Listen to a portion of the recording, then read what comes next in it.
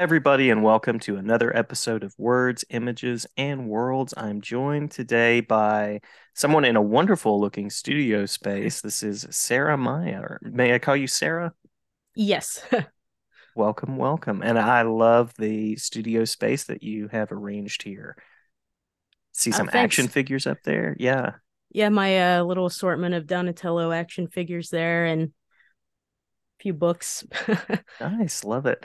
Those that are listening to the audio version will be able to find this on YouTube, and we'll probably share it out on social media. You and I have we've connected for a little while because you did a written interview on my blog about a year ago, I think, something That's like that. right. Yeah. I think it was last summer. And yeah, so great to meet you in person. We sort of met on social media and connected that way, but wonderful to put a live moving person with a face and name.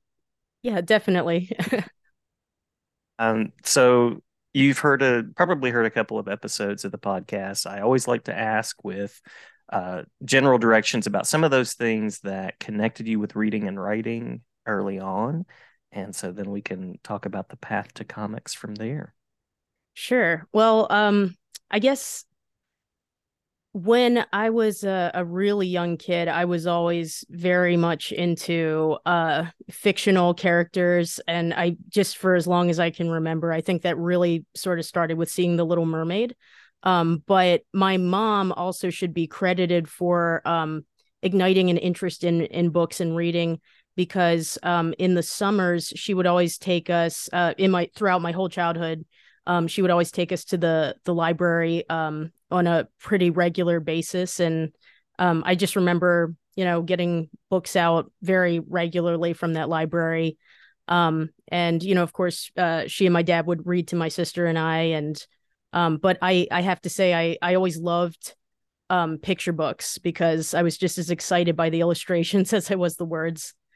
Yeah, yeah, I'm a fan of both of those things as well as well, words, images, and worlds. It kind of connects.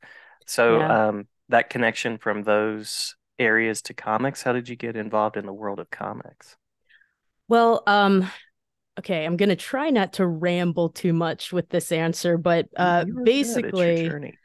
I the very first so I was about 4 years old when I first realized, okay, people can make art for a living, for a job. And that was all thanks to 1989's Disney's The Little Mermaid.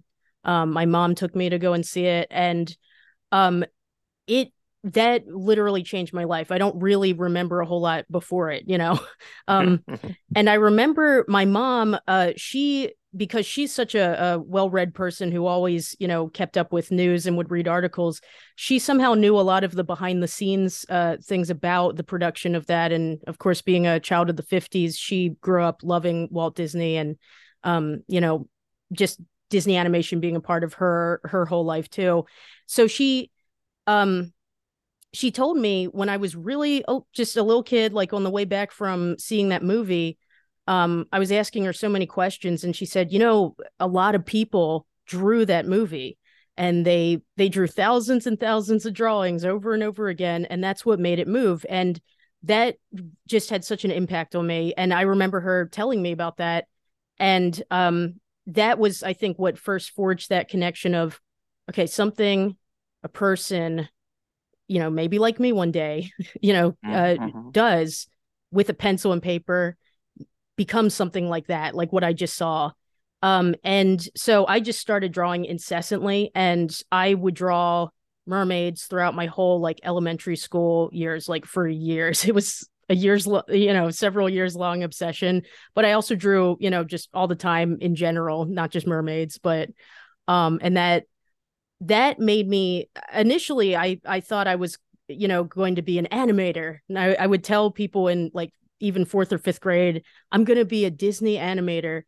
And to be honest though, I was kind of naive about it. Of course at the time I don't think I realized, I couldn't have foreseen first of all that things would be so computer centric by the time Mm. I became an adult. But and I am computer illiterate despite using some digital equipment to draw now. But the other thing was, I when I got into college and studied sequential art, I picked that because that major, I realized I could have control over my own story that I both wrote and created all the images for. And I think that, um, well, I'd like to think I can work fairly well as a team player. I try to. Um, I think just at my core, I'm a bit of I like to sort of have a little bit more control over what I'm doing. So that was what made me then realize, okay, it's all right to change your aspirations. It's okay because it's still in the same path. It's still ultimately creating stories and expressing things through art and words. But I felt that comics suited my personality a little bit better. I don't think I have the patience for animation Mhm. as well.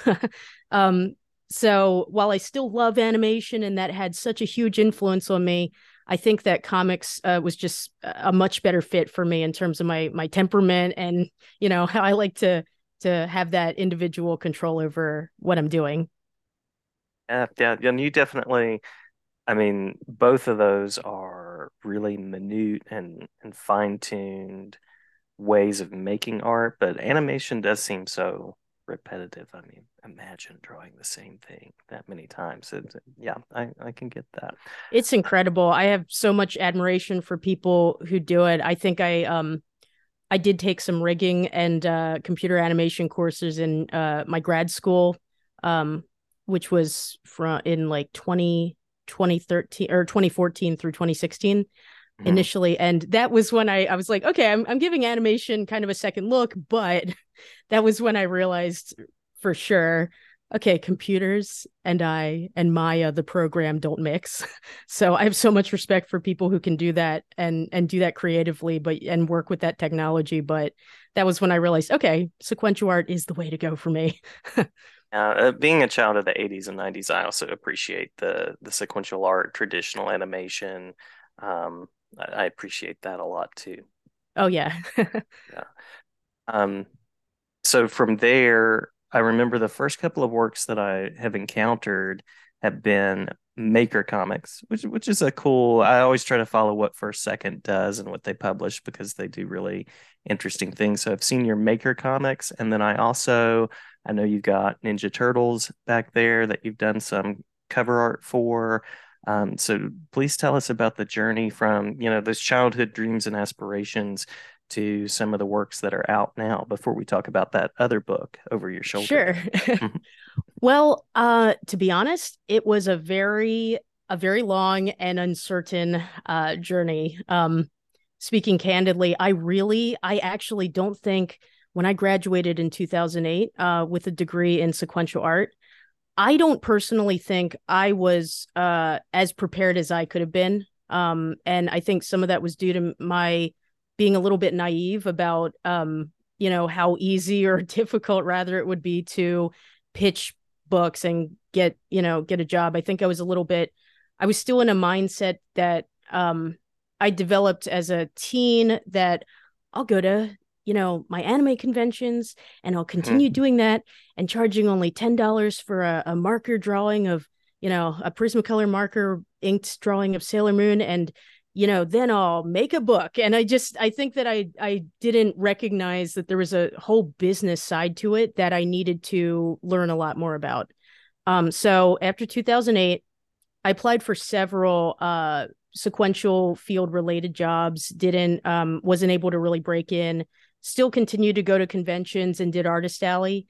But I ended up eventually actually doing taking an administrative assistant job and worked in a local government office in a as a clerk with miscellaneous permits and licenses for Baltimore County for like 3 years. And I think that it helped me in some. I guess first of all, it helped me on a personal level because that's what made me realize, okay, I can hold down a job, and this is like going through my daily life, earning some money, but also it it made me realize this. I am more determined than ever now to Mhm. make the creative side work because it's like the 9 to 5, and then every weekend I just felt like all I wanted to do was consume, the media that I loved, comic books and drawing, and I would just feel miserable by the time Monday rolled around. I was like, this can't be my life. Gotta like keep trying. So that's when I decided to apply to grad school and give it a second try, but with a much more business minded approach in terms of what I would put into my education.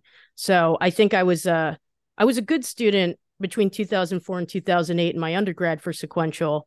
And I did work really hard, but I think this time I had seen what it's like when I when I worked as a clerk and in the government office job, and I realized I've got to really be looking at um you know networking, portfolio. Like that was my main thing, was get your portfolio ready and improve your skills, because I knew for sure, I didn't graduate with a very good grasp of perspective, for example. I still struggle with that, brush up on your anatomy. So I was thinking, got to be a better artist and a better business person.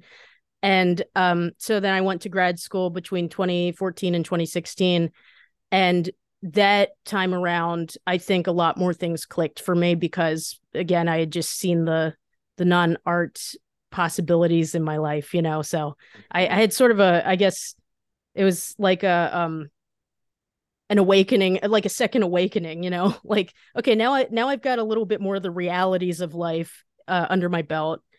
And so in 2016, I got a freelance job doing some storyboards for a local live action film. And, having built that up and all these portfolio things from grad school, I was able to get freelance work with Viz Media, doing an illustration or two for the Hello Kitty and Friends coloring book.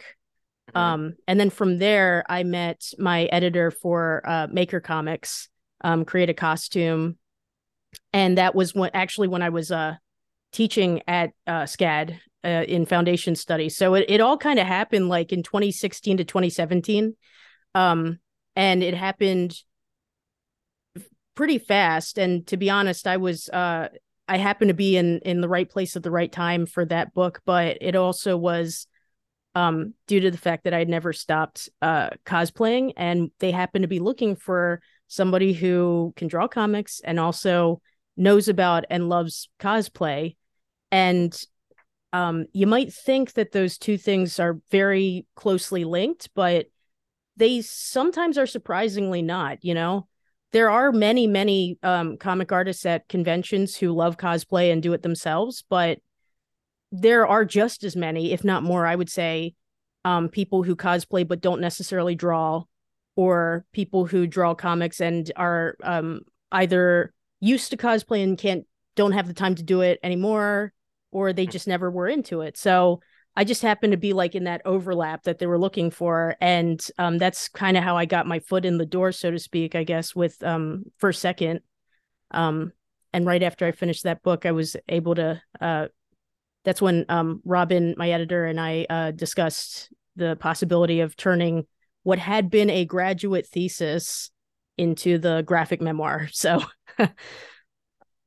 yeah, I gotta ask before we talk about Monstrous, your sure. go-to cosplay character or characters?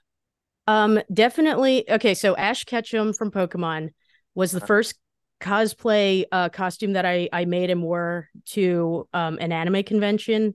And I've cosplayed Ash off and on between 2000 and a little bit sooner than that, even like in middle school, and then mhm. um up through literally like earlier this year. So um he's always like, he keeps coming back, and then but Shinji Ikari for sure is probably my go-to, because I've cosplayed him off and on through the years since like 2001, and he's a really important character to me personally. So I have some friends that I'll see at conventions who I don't think realize my name is Sarah. They know me as Shinji.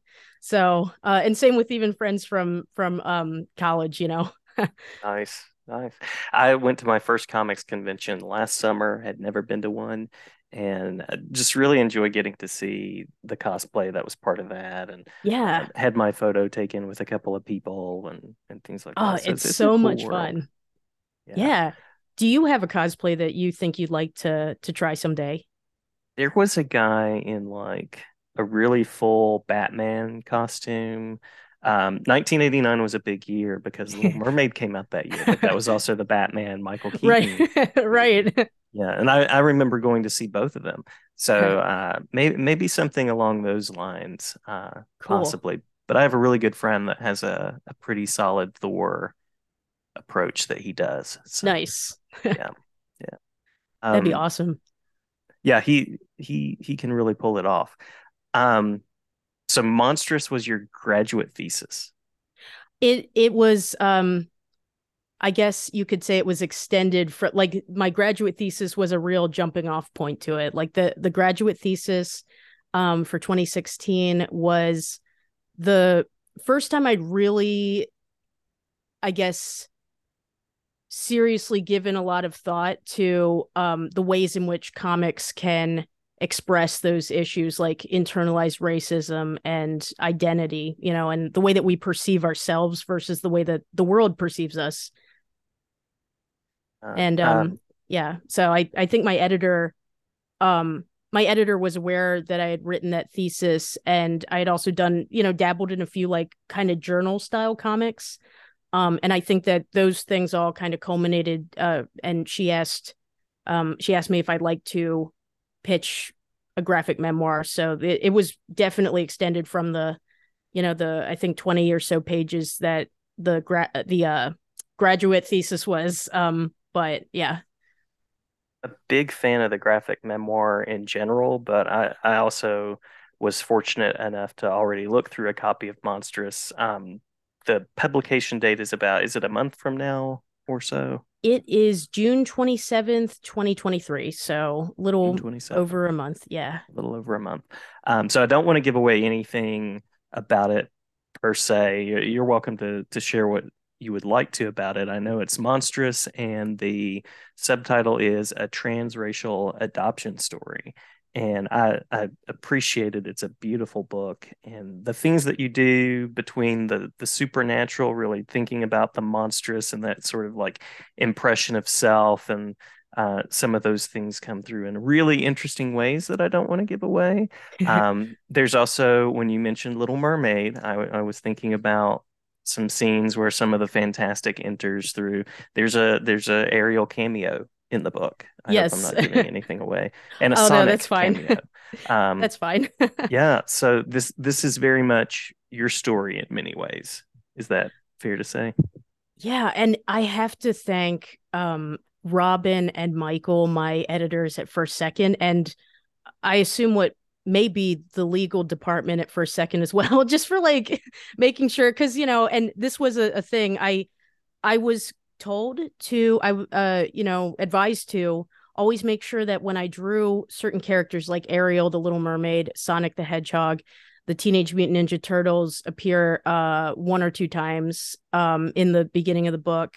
And other, you know, Shinji Ikari appears from Neon Genesis Evangelion. And I was I was advised to make sure that I always kept things a little bit, you know, not totally on model for within their style, you know, in their respective properties.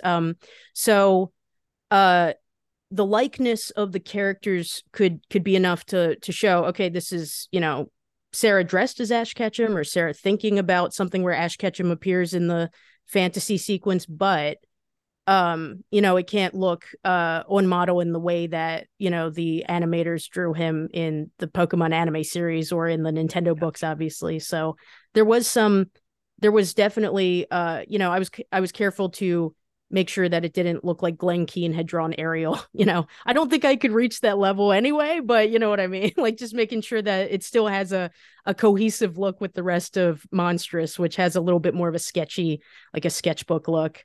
Um, but I was so thankful to them for letting me put all those things into the book because the truth is they really did have such an impact on me, just as much as the real life events, that I depict. Those fictional characters had such an impact. So I felt that it Mhm. was really important.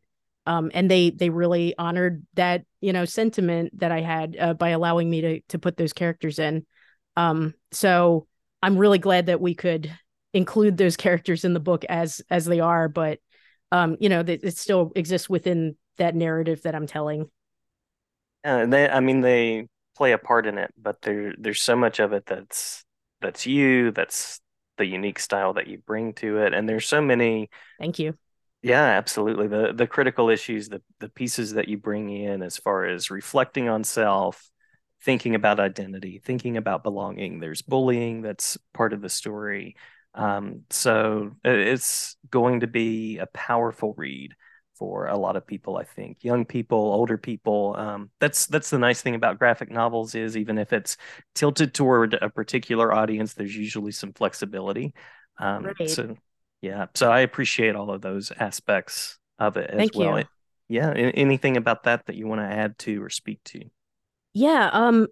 And I guess this is like a general thing about uh the world of graphic novels and comics. One of the things I love is that you can write one thing and your drawing can look like a totally, you can contradict yourself in how you're Mm, narrating it. And I feel like that I first got that kind of I guess you could say I was a late bloomer to understand these these things, but I remember in 2007 I first read Jean Luen Yang's American Born Chinese. And what mhm, I loved about that, and what struck me about that was, first of all, I was just thinking, wow, this is a book that really captures a lot of um, the anti-Asian racism that I could personally relate to, having experienced some, even though I'm not Chinese American.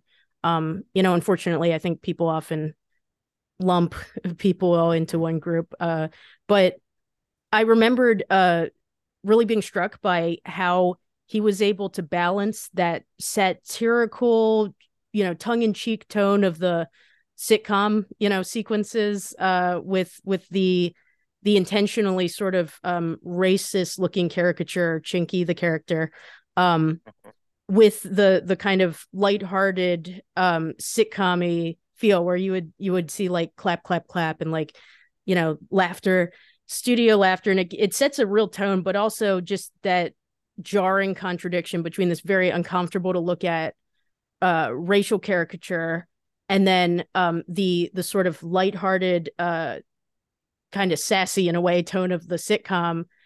To me, that makes all the difference in how the readers, seeing these things and experiencing it. I could keenly feel what Jean Luen Yang was trying to express to the reader. He's trying to show, like, at least my interpretation anyway, could be wrong, but I remembered thinking he's showing how much people gloss over these these issues with racism, and the perception and how much it's stuck around. And I got the sense that in a way he was referencing maybe how movies as recently as, even the 1980s in the US had like some really ugly racism in it about East Asian characters. So that contradiction of tone between the words and the visuals really influenced me. And I liked using that in several points in Monstrous to kind of show that there are things that I even still to this day probably feel ambivalent about. So when I was writing and drawing it, I actually did have some moments where I'd be drawing it one way and I would think, I don't even know how I feel about this. I actually have to mhm, kind of be fighting with myself while I'm drawing it, thinking, do I want to show it this dark? Am I really being honest with myself in this moment when I like write this caption box? Like, I don't think it was okay. I don't know, so I love the freedom and the, I guess, ambiguity, like the possibility for ambiguity and reader participation because they can make up their mind what they're thinking.